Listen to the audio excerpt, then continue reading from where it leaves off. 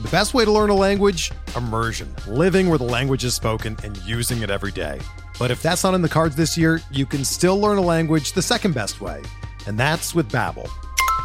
Be a better you in 2024 with Babbel, the science-backed language learning app that actually works. Don't pay hundreds of dollars for private tutors or waste hours on apps that don't really help you speak the language.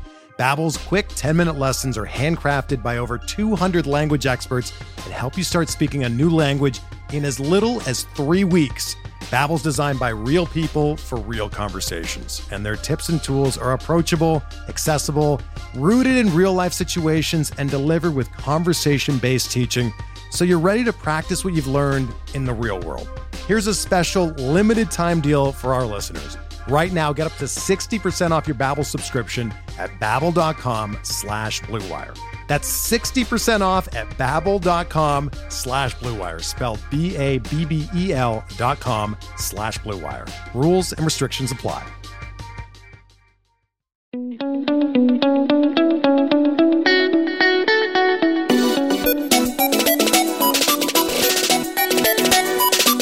Hello, everyone, and welcome back to the Keep or Cut podcast, a proud member of the Pitcherless Podcast Network.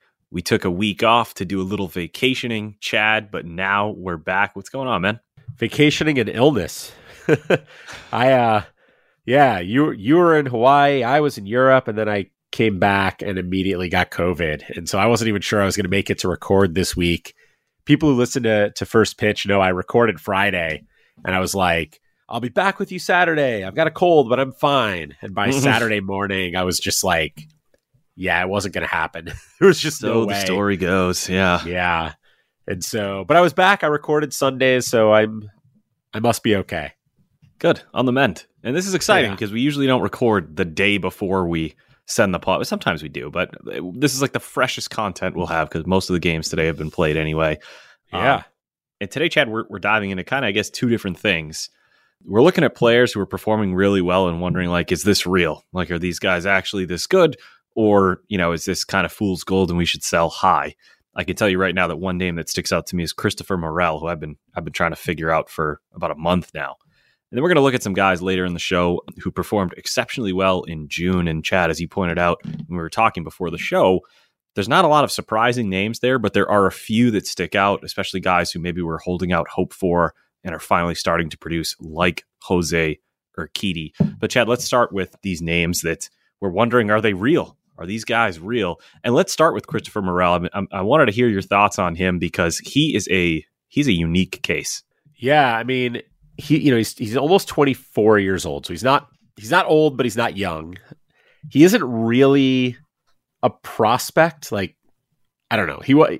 He's on prospect lists but like team lists, right? He's not on any like top hundreds. He's on, just going back in December on Fangraphs, on their top 49 Cubs prospects. Yes, you heard me right. They're top 49. They had Christopher Morel at 16th. 16th is like, 16th best prospect for an organization is not a guy you're relying on to be a major league contributor. And he's been more than just a contributor. I mean, he's been, he's got a 282 average, 339 on base, 500 slugging. He's got 8 home runs and 7 stolen bases in roughly a third of a season's worth of playing time. I know we're halfway through the real season, but he's only played about a third of season total. So like he's putting up like a 20-20, 25-25 type season so far with a 280 average. Like that's pretty great. And it seemingly came out of nowhere because honestly, he wasn't even that good in like Double-A last year. Like he's better in the majors right now than he was in Double-A last year, let alone Triple-A last year. So sort of shocking. Yeah, it's going to come down to the strikeouts, right? I mean, I want to give you the 6-game sample that he recently went through that like just sums up the Christopher Morel experience. So this was last week. This was between June 25th and July 1st. So on the 25th, 26th, and 28th, he faced St. Louis, and Cincinnati. First game, 1 for 5, 3 strikeouts. Second game, 0 for 4, 2 strikeouts. Third game, 1 for 5, 4 strikeouts. So he went and struck out 9 times over 3 games. That was 9 strikeouts in 14 at-bats. And I dropped him at that point. I said, all right, finally, the strikeouts are catching up to this guy, and it must be nothing. His next 3 games, 2 against Cincinnati, 1 against Boston, 2 for 4, 2 runs, a home run, 2 RBI. Next game, 5 for 5, 3 runs, a home run, 2 RBI. Next game, 1 for 5, a home run, 1 run, 3 RBI. And only 2 strikeouts over those 14 at-bats. So he is like all over the place. And I was listening to the Fantasy Baseball Today podcast, and Chris Towers made a good point looking under the hood of Christopher Morel. And it's actually something that kind of makes me lose confidence in him, because strikeouts are obviously an issue. And so I looked and it's like, is this something that can be fixed? Maybe he's chasing too much and we got to get him to stop chasing. His chase rate is actually like better than average. His chase rate is 26.4%. The major league average is 28.3. His zone contact is 69.3. The MLB average is 82%. So when they throw it in the zone, he has a really hard time making contact. He's electric. When he makes contact, he's very fast, can get on base, can clearly hit for power. At some point, though, Chad, you got to think this catches up to him. Yeah, it's that swinging strike rate is definitely scary, to say the least. I mean, he's running a swinging strike rate of 16.2%, I believe. I should double check that. Hold on. 16.1%. Good thing I checked. Oof. You don't want to punish him for 16.2 when it's only 16.1. Yeah. But he would have called into the show. Yeah. But like 16.1%, I mean, you can survive worse than that. But that would be, there's only 11 guys with a higher swinging strike rate than that so far this year. And none of them are really performing particularly well. Mm-hmm. Luis Robert has a 16.5%, and he's been okay. But like Luke Voit not having the year people expected, Avisail Garcia hasn't been good, Javier Baez hasn't been good, Chris Taylor hasn't been good, Salvador Perez hasn't been good. Like, it's hard to swing through that many pitches and produce. Morel's doing it for now, but I'm man, I don't know. I've been nervous about this for like a month. I wrote him up on Fangraphs a month ago as a guy who was being picked up in auto new leagues. And at the time was like, I don't know. I'm a little worried about the strikeouts. I'm worried about playing time. We'll have to see. I think there's going to be some regression. I would bid, a couple bucks and just see what happens. And if you did that, then you're very happy. And you've been riding that hot streak this entire time. And that's great.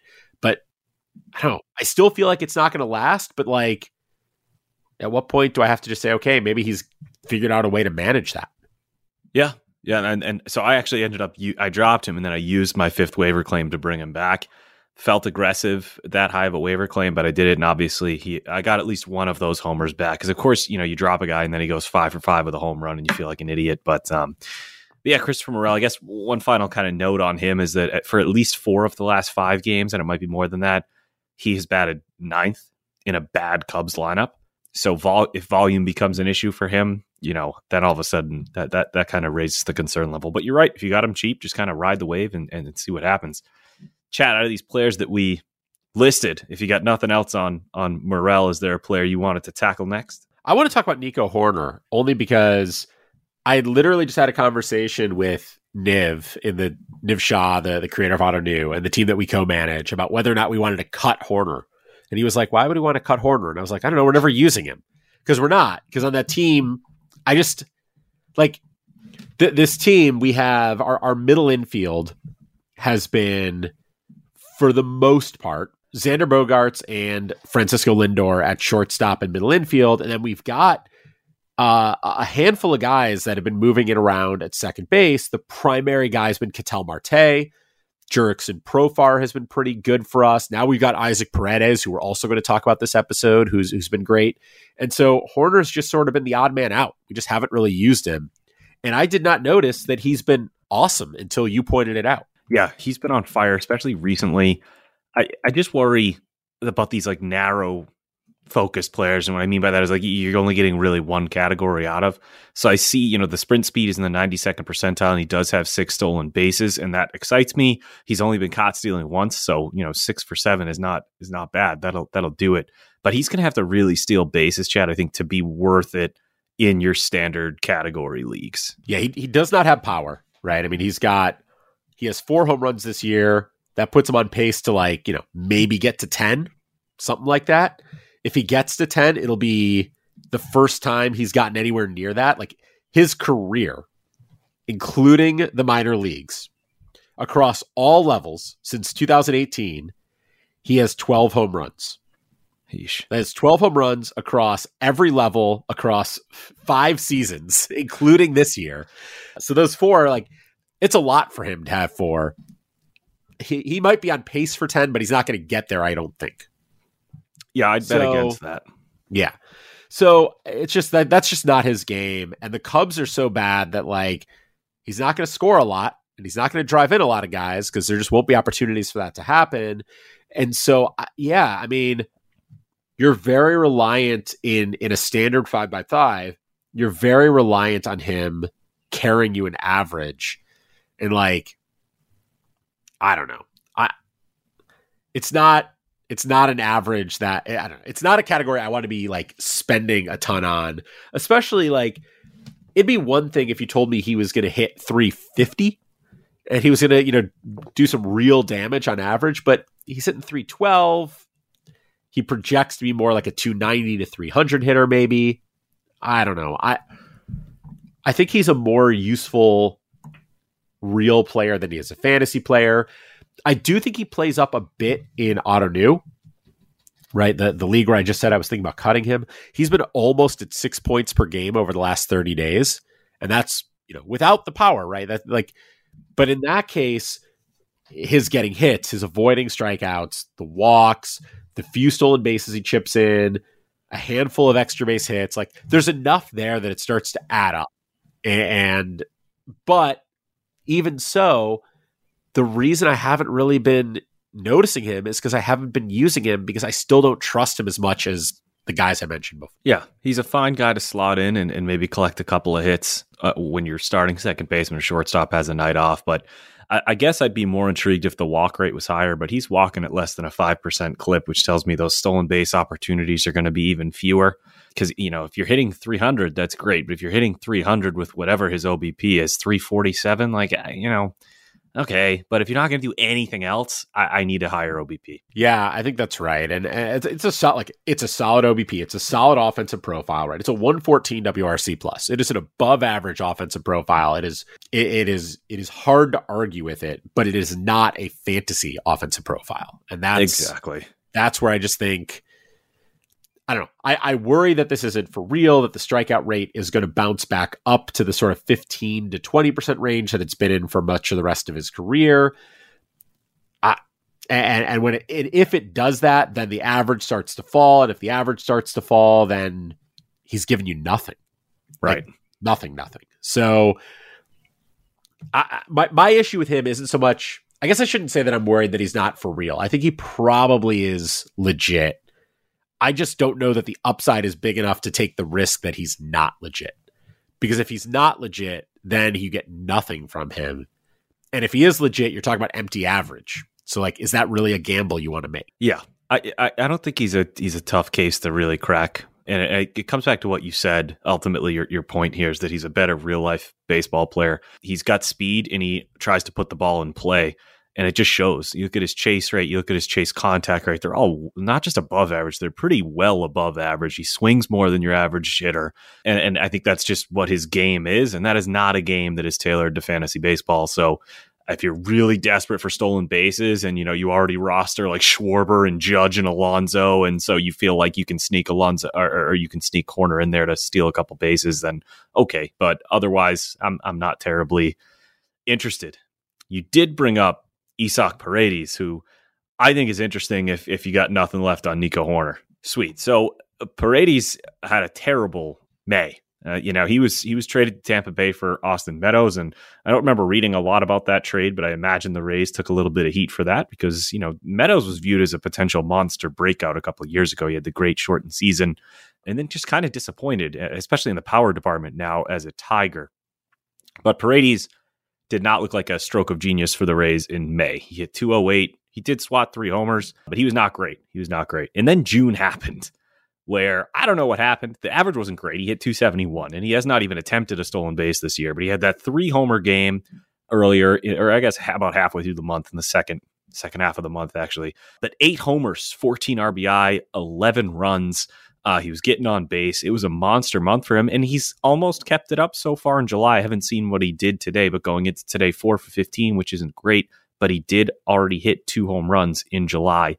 So, Chad, where are you at with Paredes? A third base eligible player, by the way, who that part of it is huge. Yeah, and in Auto New and some other formats, he's second base eligible as well. And so second and third is just that's a pretty glorious combination. And so I've got him in a number of places. I've been very happy with him.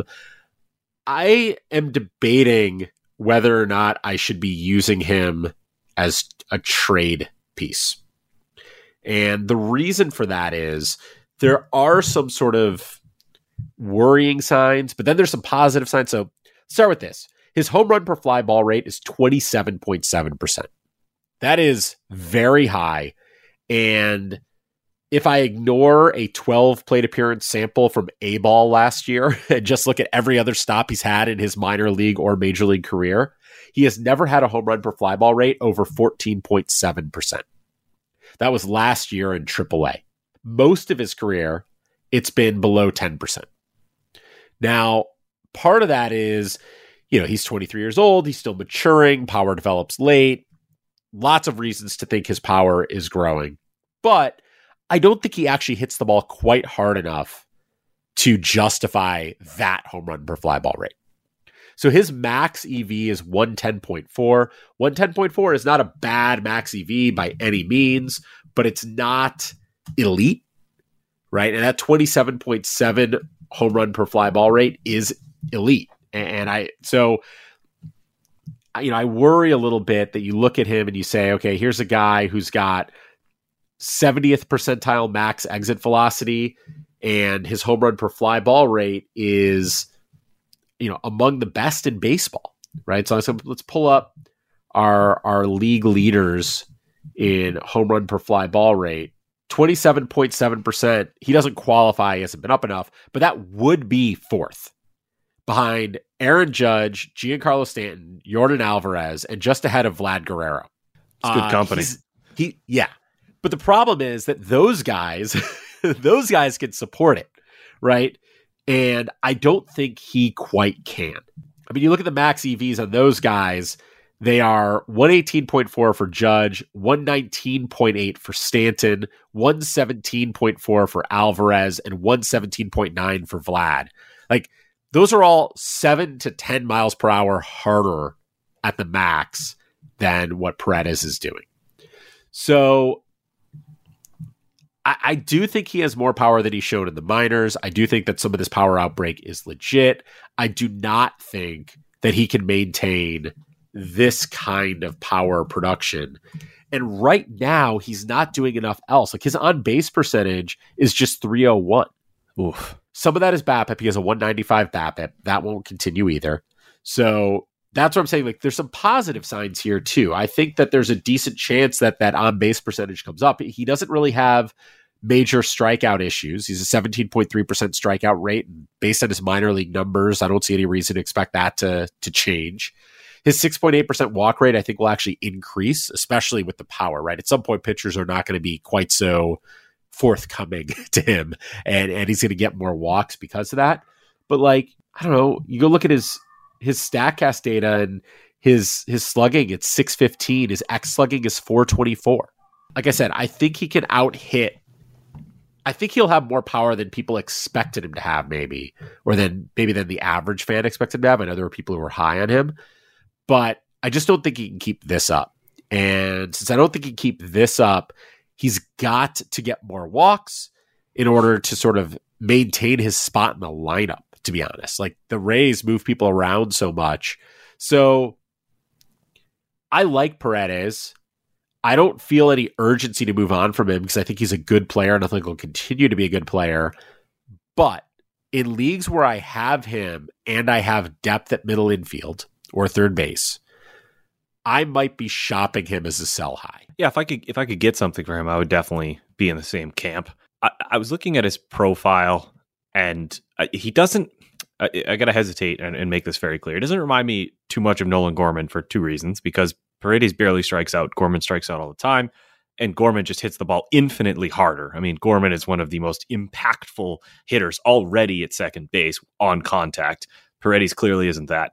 But something that Paredes shares in common with Nolan Gorman is the fly ball rate and the pull rate. And so do I think his BABIP is going to continue to go up? Well, you're right. I don't think it's going to stay below 200. But I think his BABIP is going to be kind of capped because his fly ball rate is, 32%. His line drive rate is only 13. Obviously, that's costing him a little bit. That's because he's popping the ball up a lot, which obviously is not going to help. He's got a pop-up rate of 12%, and that's bad. And it's been that way the last 2 years.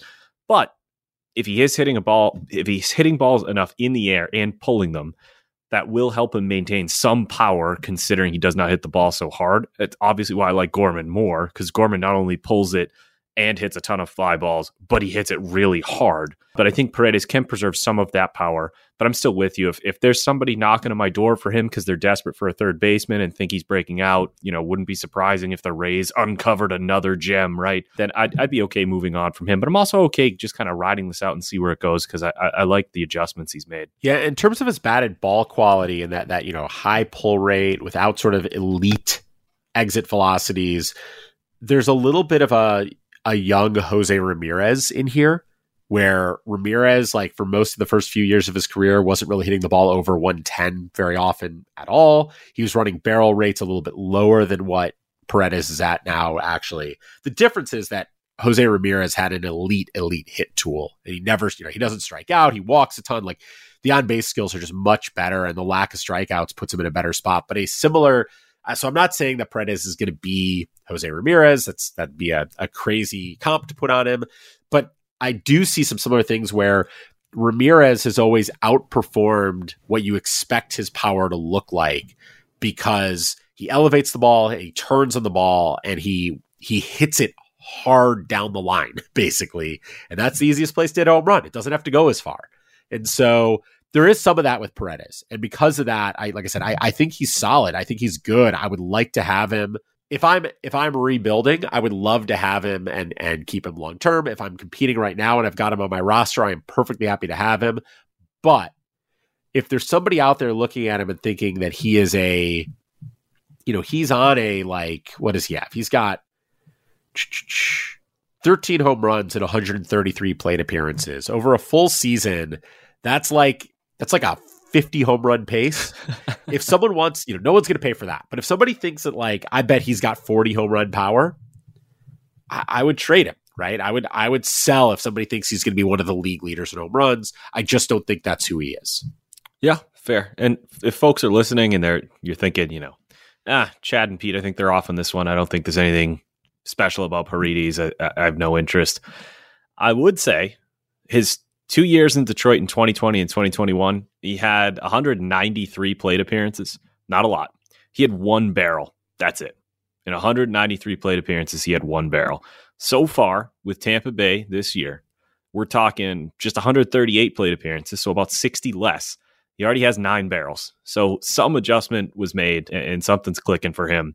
I'm in the same camp as you, Chad. I'm enjoying holding on. If I got a rebuilding team, I want to see where it goes, but I mean, if somebody thinks that he's a 40 home run hitter, then I think you have to move on. Everybody's got a price. And so that leaves a Red Sox. Well, it shouldn't leave. We got a few names here we got to talk about.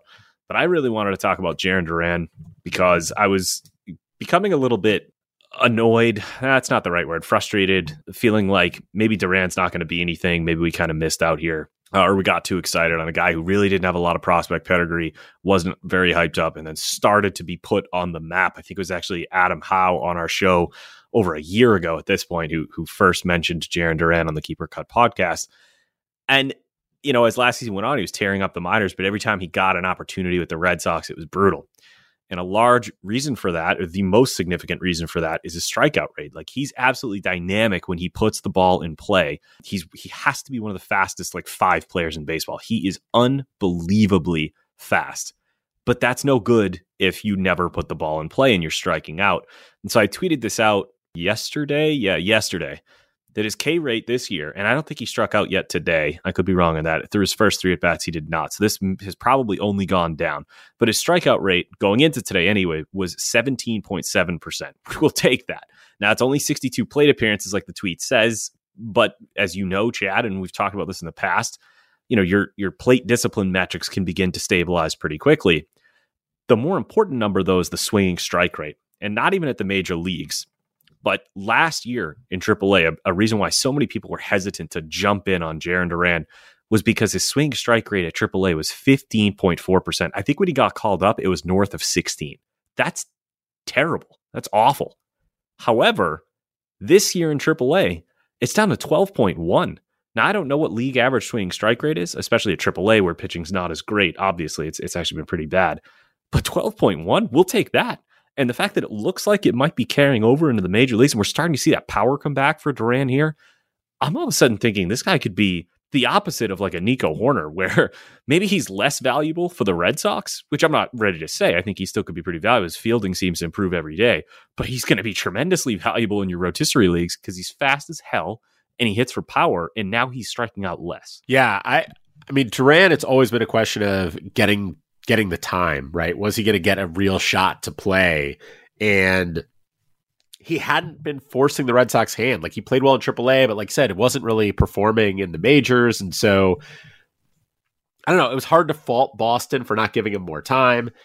Then he got this like very brief cup of coffee in early May, got one game, went 1 for 5, got a couple games in early June. Across those 2 games, went 3 for 9.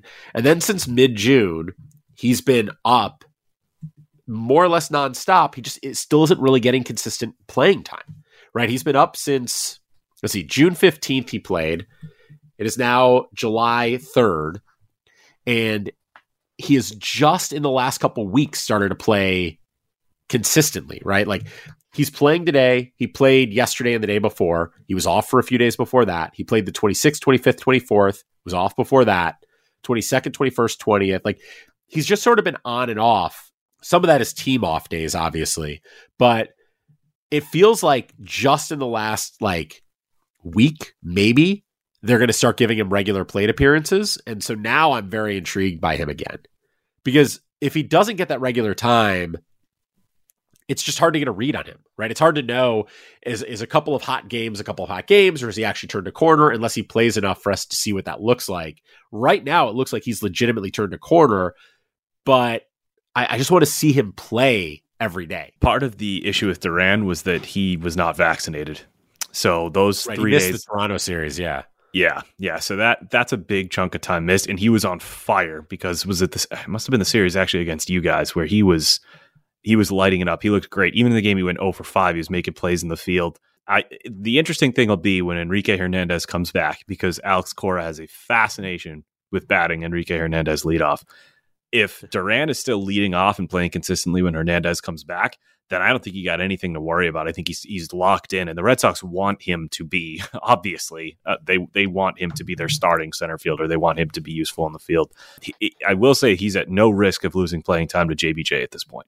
Jackie Bradley Jr. just broke I think it was an 0 for 26 streak with like a big double the other day, but we might be pretty close to him getting DFA'd, if not outright permanently benched with Hernandez coming back. So you're right. We need to see the consistent playing time, especially to see that K rate stabilize and see where it's going to end up at. But I do think he's in the driver's seat right now to maintain it as long as he continues to perform. Yeah. And with that, I mean, his performance has been super positive, right? I mean, you look at his season-long line, the only real red flag is a 417 BABIP, although I do suspect he'll run generally high BABIPs with consistent playing time, just not that high.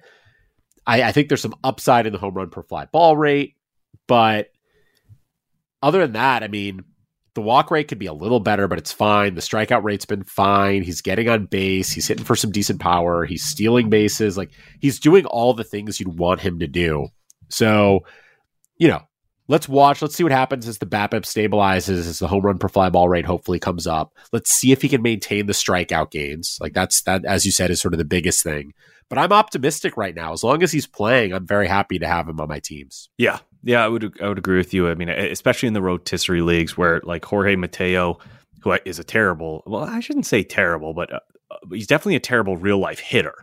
For fantasy, he obviously has the stolen bases. Earlier in the year, he was being a little bit more useful, but right as he's really started to trail off lately, I mean, he's been kind of brutal. It's like Duran has filled that void for me in my rotisserie leagues when available, and he's obviously been better because he does more than just steal bases. So if you are somebody who's been rostering like a Jorge Mateo, or you just lost Ezekiel Duran, you were expecting stolen bases from him, and he got sent down. I think Duran at the very least fills those shoes if that's what you were looking to get. Chad, you got Duran in any spots? I don't. I had him a couple places last year, and this year I just was too slow to buy back in. And at this point, I don't know that he's available really anywhere for me. I mean, I'm looking at my auto new leagues, and he is, and those aren't even 5x5. That's not even like his best format by any means, but he's rostered in all my auto new leagues. My CBS keeper league that I love, he's not available there. So I'll have to take a look. Maybe somewhere. Maybe he's available somewhere, but I don't have him anywhere right now, and it looks like I'm not going to. Yeah, I mean, I guess it is what it is. If you missed out at this point, I don't think he's going to be a free agent in any of the rotisserie leagues. But that's interesting that he's rostered even the odd new points, because I remember seeing it, or he was offered to me. I was like, I don't think he plays well in this format, but he's heavily rostered. So Chad, we're going to start talking some June performers, but let's start with the pitchers. So we've been talking a lot of bats. I think our last episode where we broke down victory laps and all that, most of those guys were bats too. So let's shift to a little bit of pitching. But before we do, let's take a break and hear from our sponsors. Hey, Alex Fast here, and thanks for listening to this podcast on the Pitcher List Podcast Network. If you're a fan, consider supporting all of us by getting a PL Plus subscription, where you're going to get an ad-free website and get access to our Discord, where you can talk to all of our podcast hosts and staff. Plus, you can hang out with our incredible Pitcher List community. It's basically a baseball sanctuary year-round for as low as $8 a month.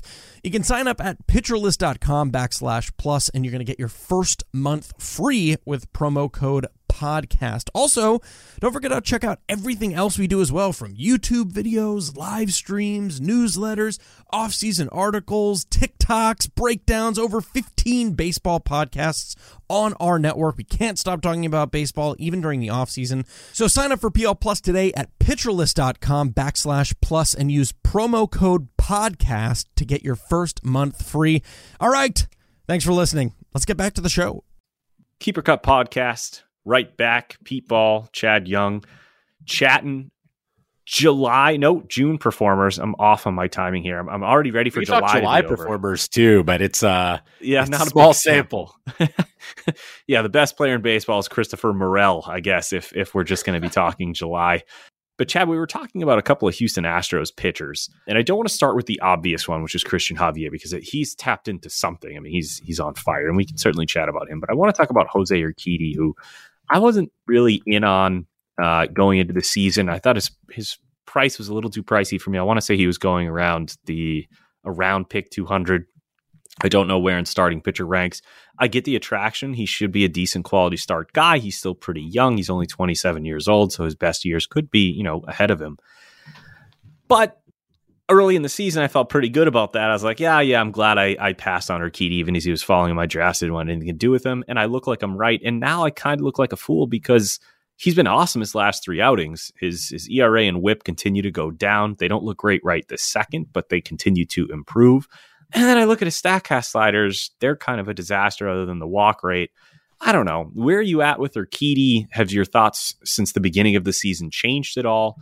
Anything you're seeing on Jose Urquidy? So, Urquidy, I mean, part of Urquidy's value is that Eno Sarris's Stuff Plus, stat metric or whatever it is, Stuff Plus and Command Plus stuff really likes him. And so Eno's always been sort of high on him. And so that gets a lot of pub through The Athletic and through everything Eno does on Twitter and stuff. And so Urquidy gets boosted, I think, in part because of that.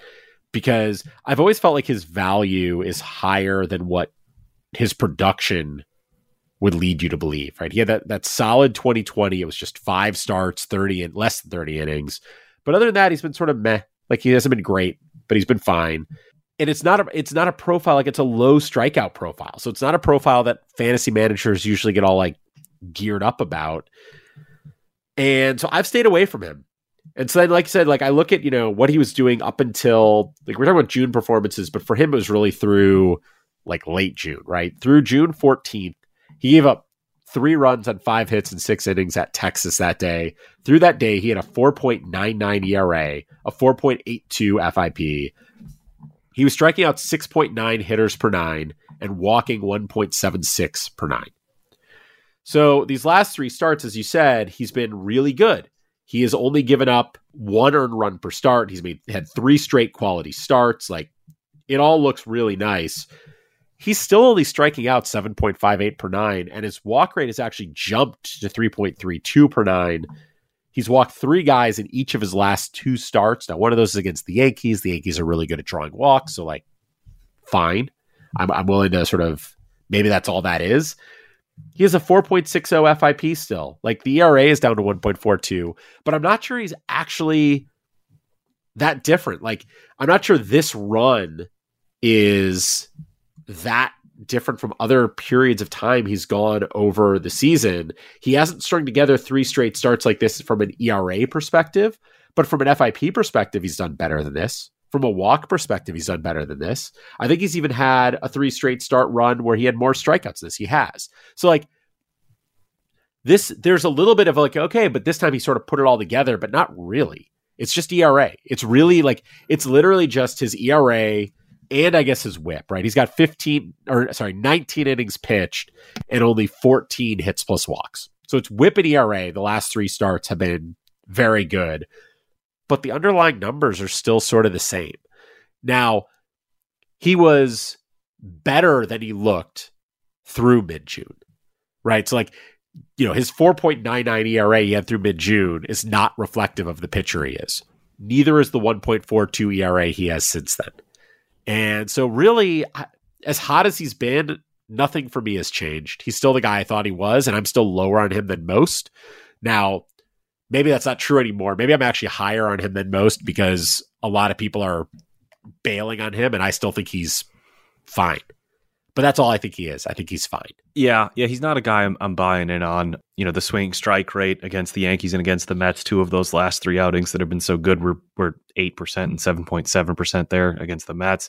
Again, 2 great offenses, sure. And it did go up to 13.5 against LA, not the Dodgers, the Angels, which I don't even know if that's impressive anymore, the way they've been hitting.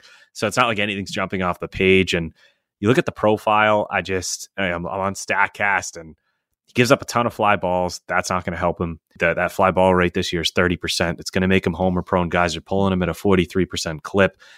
And look at his fastball. So he throws his fastball 53.8% of the time. It has an expected batting average against of 334. It has an average exit velocity against of 93.8 miles per hour with a launch angle of 23 degrees. I mean, this is home run derby pitching. So that concerns me. And so if you look at his last 3 outings, you think I can buy low on Urquidy? Maybe you can, especially if you need wins. I think he's going to be a decent source of wins. There's no way to predict that, right? But the Astros are awesome. And this is a guy who routinely pitches pretty deep into games, but it's going to have to be pretty unique circumstances for me to start hunting Jose Urquidy. Any other thoughts there, Chad? He just went up for auction in one of my auto new leagues. So League 670, it's a Sabre points league, which means it's just walks, home runs, and strikeouts that matter. There's no like hits. It's basically a avoid BABIP issues league because singles, doubles, triples, they don't mean anything. Only home runs, walks, and strikeouts matter. He has been pretty bad in that league this year, as he has been overall anywhere. But his last 4 outings there have been decent. Not great, but decent. He doesn't really strike out enough guys, and he's had too many walks recently to really have high value there. But he just went up for auction in that league at a $4 minimum bid. Like, I think I might throw $4 at him. Yeah. Like, I think he's an innings eater. He's a guy I can count on going out there. I think when he gets good matchups and can avoid walks, he'll put up good scores, but I don't feel the need to like go bid $10. I don't need like I'm not anxious to go get him. And if I bid 4 and someone beats me to him and he goes for 5 or 6, fine. I don't care that much. The only reason I'm really interested is because I feel like pitching has been really hard to come by right now. When I look at the free agents in all of my auto new leagues, there's just no pitching available. And so I'm sort of tempted to go get him just to like have another arm. Yeah, no, that's a real concern, actually. I mean, it's funny you say that because I was just right before we started recording, I was going to stream Jose Quintana today because he was going to be going against the Brewers, and he's been on a little bit of a streak. He actually could have been some guy we could talk about for this. But he ended up getting scratched, and so he's going to face the Yankees, so I'm going to drop him. And so I went to see who could I stream for next week. The most rostered pitchers that are available in my 16-team league, the top 6 of them and the top 8 of the top 9 are all on the IL. So this is a serious situation we're in with available pitching. Yeah, I mean, in those deeper leagues, like I need pitching in a handful of leagues, and I can't find it anywhere. And so a guy like Urquidy, yeah, sure, why not? Grab him.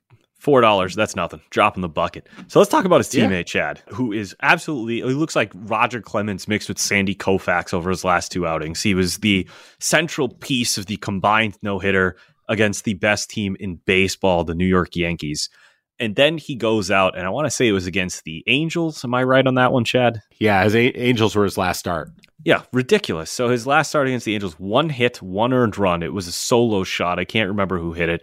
14 strikeouts. He's 3-0 in his last 3 outings. It was Shohei Ohtani in the first inning. You're going to give up home runs to Shohei Ohtani. So just to recap here, over this dude's last 19 innings pitched, he's given up 3 hits, 2 earned runs. One of them is a solo home run to Shohei Ohtani, 5 walks, and my God, 32 strikeouts. And he's 3-0 in those 3 outings against the Angels, the Yankees, and the White Sox. So not, walks in the park when you're pitching against those lineups, at least not when Trout and Ohtani come up for the Angels. So what are you thinking here for Javier? Is this like a breakout, or should we temper our expectations?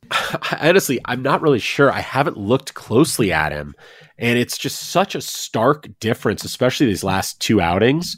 And I'm just curious, trying to see, did he do anything different with his pitch mix or anything like that? And so I'm trying to pull up his game log on Pitcher List because there's some really good stuff you can look at there. I mean, a few things that jump out, like his swinging strike rate on the season, 14.6%. His last 2 starts are 23.2% and 17.4%. On the season, he is throwing 61.6% fastballs, and over these last 2 starts, they have been 68.7% and 70.7%. So he's leaning on his fastball more heavily, his 4-seamer. His slider, that's sort of weird. That's sort of all over the place. Like his slider, he uses 27.5% of the time on the year, is 26.1% against the Yankees, and then all the way down to 14.1% against the Angels.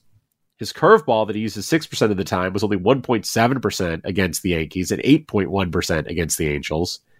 Like it just looks like he's leaning more heavily on his fastball is basically what it comes down to over those starts. And that's sort of fascinating. The fastball, though, is also playing up more. So his season velocity on the fastball is 93.7. It was 93.9 against the Angels and 94.6 against the Yankees. That 94.6 is the hardest he's been throwing at all this season. Yeah, I don't know. I mean, his CSW is higher in those starts, including on the fastball. Like his fastball seems to be more effective, I guess. I don't know. Now I'm trying to dig into maybe we know something that happened with his fastball. Is there something different with the pitch? I don't even know. Yeah, I don't know what's different about the fastball because you're right. The pitch mix doesn't look any different from previous years, but I think it's worth acknowledging this is a guy who was pretty nasty before the season. It shouldn't be too surprising that someone who is just 25 years old and he just turned 25 in March is all of a sudden potentially having this breakout because he may not have had as much hype as your Shane Bazes or Grayson Rodriguez's, but there was a fair amount of hype when Javier first got called up. And yes, he needs to develop that third pitch, but this was a guy who was posting strikeout rates that were absolutely absurd in the minors. I mean, you can go through it. It looks like he moved through the minors at least a little bit quickly, but we're talking about strikeout rates in some cases above 40% at certain levels. Like in high A in 2017, his strikeout rate was 41%. So this isn't completely out of nowhere that he could all of a sudden flip a switch and turn it on. He's young. He's had a good background. He's in a good system, especially that Astros system that's developed pitching in the past. So I don't know what's going on with the pitch mix, if it's changed in these last 2 outings, but he has been near untouchable. Yeah, I mean, I think I feel like now I need to dive deeper into just sort of what he's doing. Like, what other than the pitch mix, what's changed? Because it is like I said, it's just more fastballs, and it doesn't seem like, I don't know, it doesn't seem like that many more fastballs is what would make the huge difference. Sure. I mean, looking at the SP roundup from the first after his last start against Houston, or not against Houston. He pitches for Houston against LA, against the Angels. Nick Pollock was saying that it was all about spotting his four-seamer insanely well at the top of the zone, and that he was able to throw his breakers for strikes 68% of the time. So this makes some sense. If he's spotting his fastball well and he's able to get his breakers in the zone, then he can lean on his fastball more, because he's not like, he isn't getting into a situation where like throws a breaker, it's a ball, he's got to go back to it to try to get a swing on it or something like that. Like he's getting the ball in the zone more. And that level of command seems to be what's making the difference. But I don't know. Nick's take on it was that he would be a sell high if somebody views him as a legit top 25 starting pitcher breakout. That was Nick's sort of final line in the SP roundup. So that's sort of an interesting take. I want to see what he does, if he can keep this up, because if he manages to maintain that kind of command and can lean on that fastball that much, maybe he can keep this up. But I don't know. Command comes and goes for guys a lot, I feel like. Maybe that's not fair. I believe that in talking about his command plus and stuff plus, Eno has said that stuff plus is stickier. That like guys who have great stuff, whereas command is more likely to change over time. And so that gives me a little pause here, that if his stuff isn't actually better, he's just throwing it to better spots. That seems harder to maintain, but I'd be pretty hesitant to sell him right now. Yeah, that's the thing. I would too, because he's the type of guy who, like, maybe you hear those things, you don't trade for him, but you also aren't trading him away after those last two outings. And I hear the stuff versus command argument, and I kind of look at it a little bit more, I guess simply would be it. I need to see a third pitch be used a lot more, where I think a young pitcher who's on maybe a hot streak command-wise can look really good. But we've seen time and time again, when you don't have that third pitch, it can catch up to you. Now, his two pitches are pretty nasty, and that will get him pretty far. And it has to this point. I mean, he's a major league pitcher who's pitching well on one of the best teams in baseball. But from a fantasy perspective, if he's someone I want to invest in or trade for and trade away important assets to get, I'd like to see a third pitch start to emerge from Javier more than the 7% curveball or whatever it is that he's using. Yeah, I mean, the other things, I mentioned the stuff plus and command plus, and I'm pulling up Eno Sarris's ranks from his most recent article, which was June 8th, it looks like. And he has Christian Javier 18th. Wow. On his starting pitcher ranks.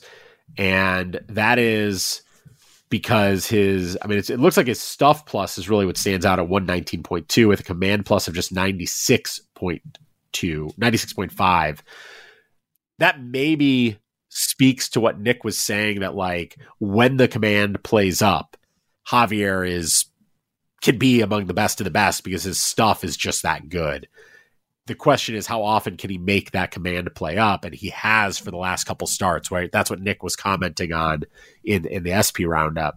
So, I mean, looking at all that put together, I don't know that maybe I do want to buy in on Christian Javier. Like, maybe I do want to go out and try to acquire him if I can.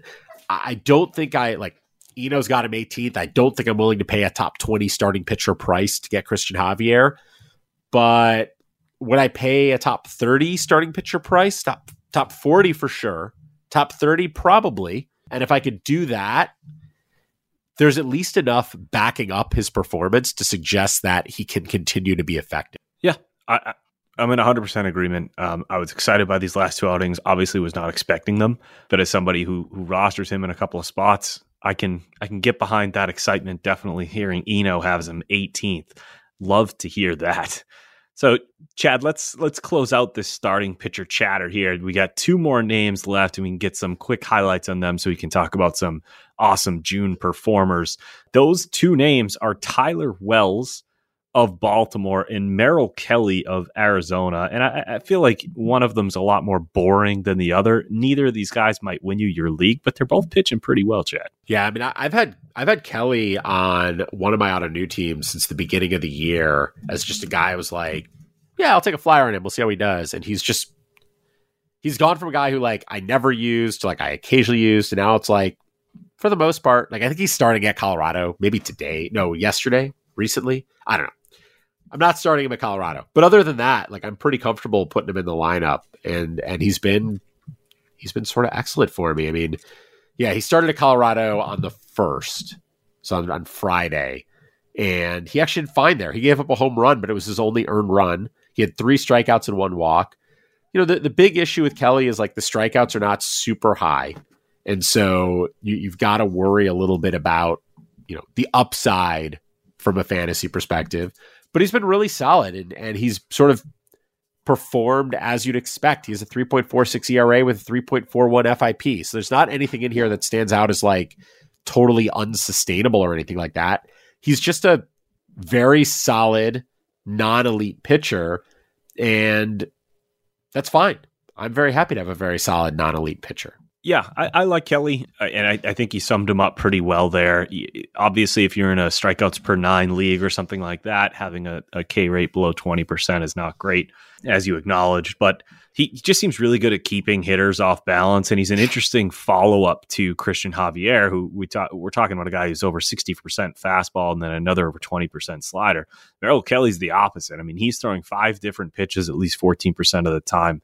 And it's worked out for him. He doesn't get hit all that hard, and it allows him to stay deeper into games, keeping those lineups off balance, which turns out your wins and your quality starts. Not that he's going to be winning a lot of games for the Diamondbacks, but he does have 7 wins here so far through June. So yeah, I don't think it's anything unique that or unsurprising from Merrill Kelly. It's just pleasantly like, okay, this is what I was hoping to get out of him, and this is exactly what I'm getting out of him. But I would definitely bench him in Coors if that is an outing that is coming up. Yeah. I love guys who throw 5-6 different pitches in sort of semi-equal balance, because I just think it's an interesting thing to watch, and it keeps guys off balance. And the key to that, though, is you have to be good with a couple of them. So like Aaron Savali does that for Cleveland, but none of the pitches are particularly good. So he's just looking for something that's working. Yeah. Yeah. But he has days where he like gets something working and things sort of fall into place, and he ends up pitching pretty well, but it's hard to sort of bank on. Whereas when I look at Kelly, like he's got a couple of these pitches that I think perform fairly well. He gets relatively high swinging strike rates on like his changeup, for example, like above league average on the changeup. He's above league average on the swing strikes on the sinker. He's right around league average on the curveball. He's right above league average on the 4-seamer. So what he has is like a bunch of pitches that are all good-ish. Like none of them are great, but they're all pretty solid. And that is, I think, just a really nice mix. Yeah, and actually it's once again a nice transition, because Tyler Wells is not that different. He's another sub 20% strikeout guy, but he throws 4 pitches pretty consistently, and he's been on fire lately. So if you look at the game logs for Tyler Wells, all throughout June, I mean, pretty stellar, really throughout the entire season, pretty stellar performances. He hasn't given up more than 3 earned runs since his first start of the season, and most of those are 1-0 or 2 earned runs. I think he's got a chance to be Baltimore's all-star representative this year. He's got a 3.09 ERA and a 1.00 whip through 16 starts, only 50 strikeouts through 75 and 2/3 innings pitched, like we said. But again, you look at that game log, and he's been pitching pretty well. The schedule looks like it hasn't been that hard recently. He had the Nationals, the Mariners, and the Twins, but he did what he was supposed to do, and he's starting to go deeper into outings. That was the other thing I wanted to mention, is that in his last 3 of his last 5 outings, I believe, have all been at least 6 innings pitched. And as someone who plays in quite a bit of quality starts leagues, that is huge. Guys are doing that less and less, but Tyler Wells is doing it more and more as the season goes on. So, Chad, is there anything you're seeing from Wells that interests you? Is he kind of Merrill Kelly, American League / younger? What do we got going on there with Tyler Wells? He's not quite Merrill Kelly because he's like his repertoire is really, it's really just 4 pitches. He has a fifth, he throws a sinker, but it's only 3% of the time. So it's really 4-seamer slider, change, and curve. That's still a pretty good mix. And I do think, similar to Kelly, like his swing strike rate is above average on the 4-seamer. It's above average on the changeup. It's below on the slider and the curve, but like he's got a couple of pitches he can go to get swings and misses where he needs them. From that perspective, I like him. For some reason, he feels less real to me, but I'm not really sure I can pinpoint why that is. I think part of it might just be the jersey. Well, it could be. But part of it is, I think, just that the FIP is a full run higher than his ERA. Like after his start today, he's got a 3.09 ERA and a 4.10 FIP. And so it starts to, like, Kelly is in the middle of both of those, right? He's sort of running the 3.4-ish on both ERA and FIP. And so there's a little bit of a sense for me with Wells that, like, I don't know, his ground ball rate isn't great, and so he might be a little more homer prone. He's avoided homers this year, which is maybe a result of the new park layout in Camden, but might just be remnants of him having the ball is traveling a lot more now than he did earlier in the season, and so maybe it's just a matter of time until his home run rate catches up with where it was last year. I don't know. I like him. I think that he's just gonna. I think he's more like a 4 ERA than a 3 ERA, despite what his numbers so far have been. Then that would immediately cool me off on him, because if we're talking 4 or north of 4 ERA and no strikeouts and definitely, lack of wins. I know Baltimore has been pleasantly surprising to some people, but they're still not a good baseball team. They're a baseball team that is finally improving, but that doesn't mean they're a good baseball team. So Chad cooling on Tyler Wells, big frame, by the way, 6'8", 255 pounds. That's a big boy coming at you from the mound, but obviously that hasn't resulted in strikeouts like Randy Johnson exactly. So let's talk about some July. I keep saying that. Why do I want to erase my own summer vacation? Like, let's summarize July and it's 3 days. It's June. Well, we're summarizing June. Yeah, exactly. That's what I mean. Like, what am I doing here? But let's talk about some impressive June performers. And as you said in our notes when we were talking before the show, Chad, it was really like a month of guys who, like, we expect to performed well, that kind of deal. But somebody who we talked about in the past in the show that I really like is Brandon Drury. And we talked about him and the adjustments that it looked like he made at the plate, kind of selling out for power, finally getting an opportunity in Cincinnati where it's a great place to hit. And he has not slowed down, Chad. Not until this week.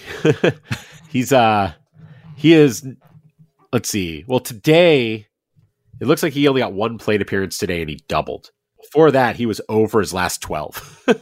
So then I was starting to wonder, like, oh, maybe he did slow down. And I don't know, before that 0 for 12, he had a 1, 2, 3, 4, 5, 6, 7, 8 game hitting streak. 8 game hitting streak where he was 13 of 36. He had a couple home runs, 3 doubles. Like, he had a 190 WRC plus over that 36 plate appearance sample. So, like, then he got real cold, but now he's got a double again today. So, like, maybe he's okay. I don't know. I mean, you've been higher on him and those changes that he made. And so I think that's, like, what do you see that's different? It's just another profile that looks like it's selling out a little bit for power, and in a season where it looked early on, and I know it's balanced out a little bit, where it looked like we were going to be starved for power. I was looking for it on all corners, and I was very lucky to get Drury, I want to say in TGFBI, and he's been like a lock into my lineup. The fly ball rate has definitely come down since we last spoke because it's not as high as I remember it being, but he's still above league average in fly ball rate, and the line drive rate up at 25.3. We'll take that. Like, that's especially in Great American Ballpark. And I think that's an important part that we got to keep in mind is we're talking about a terrific place to hit. And again, the pull rate, not to keep going back to the same stats, but it's just like, all right, if I'm looking at a guy for a power breakout, is he doing the bare minimum to hit for power? And to me, pulling the ball and hitting it in the air, is definitely a place to look. I don't think his slumps will ever be that bad because his strikeout rate will take a 22%. That's about league average. He's not, some 28% strikeout guy or 30% like Christopher Morel, where I think he can kind of bottom out. The launch angle is there. He's posting a career high barrel rate by a mile. And I feel like it's almost like a broken record where I was saying these same things a month and a half, 2 months ago. And so now I'm like, I'm just in. Like this has got to be, if he's done this throughout pretty much consistently up until this last week, of course, then I see no reason to back away. And obviously Cincinnati's going to continue to play him. He is probably a prime trade candidate, but that's easier said than done for them to move him. I'd like to see him maybe come to Fenway or something like that. But bottom line, he's a player who plays a position that's been tough to fill this year. He's performed to it. I'm not saying this is some like monster breakout, but I think instead it's more a reliable source of power that isn't going to like bottom out your other categories, which seems to be the case with a lot of guys who, when you start shopping for who can hit for power, who can steal, it usually means you're sacrificing something elsewhere. There's really not much to sacrifice when it comes to Brandon Drury. Yeah, in terms of him, like the park and whether or not he stays at Great American, like if they trade him, which they may want to, I don't know that anyone like Brandon Drury is still like journeyman Brandon Drury, right? Like his trade value just won't be that high, I don't think. And so the question for the Reds is, do they think that he's someone that they can be sort of a key cog for them moving forward? Because if they think he even remotely could be that, they might as well keep him. If they think that he's not going to be around anyways, they're going to end up selling him for like pennies on the dollar, and somebody will take a shot at him. And then the question is, where does he land? And that remains to be seen. Yeah, unless it's Coors, it's not going to be that exciting. And it is worth pointing out while we talk about Great American Ballpark, he's got an 897 OPS at home. 897, batting 299. On the road, his OPS is 787 with a 231 average. I mean, those look like Coors home road splits for a lot of guys. So I don't even mean to bring up the trade thing. I haven't read a single rumor. He just kind of, I mean, you can correct me if I'm wrong. He kind of fits the profile of a guy who looks like an easy cash-in trade. Like him and Tommy Pham both, right? Yeah, I mean, he certainly looks like a kind of guy who you're not building around him. And so if you're not going anywhere, you might as well move on.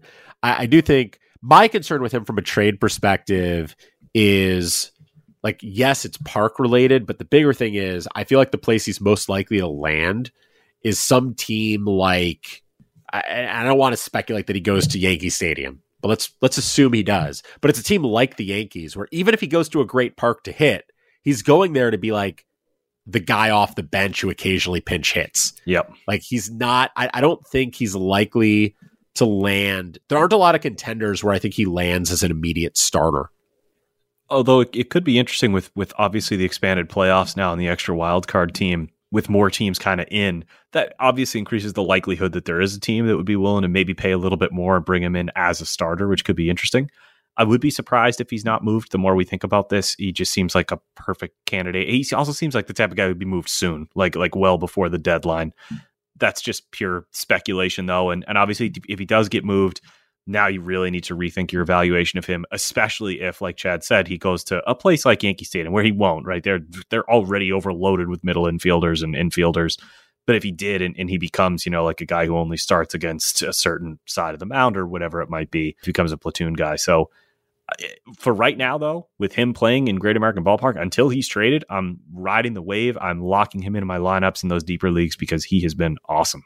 So who else? Yeah, for sure. Who else we got here, Chad, that you wanted to break down from June? That I did not say July. He was the big one for me. Is there a player from June that you really want to take a look at? I know Cronenworth was the name you kicked around. Is there somebody else that sticks out?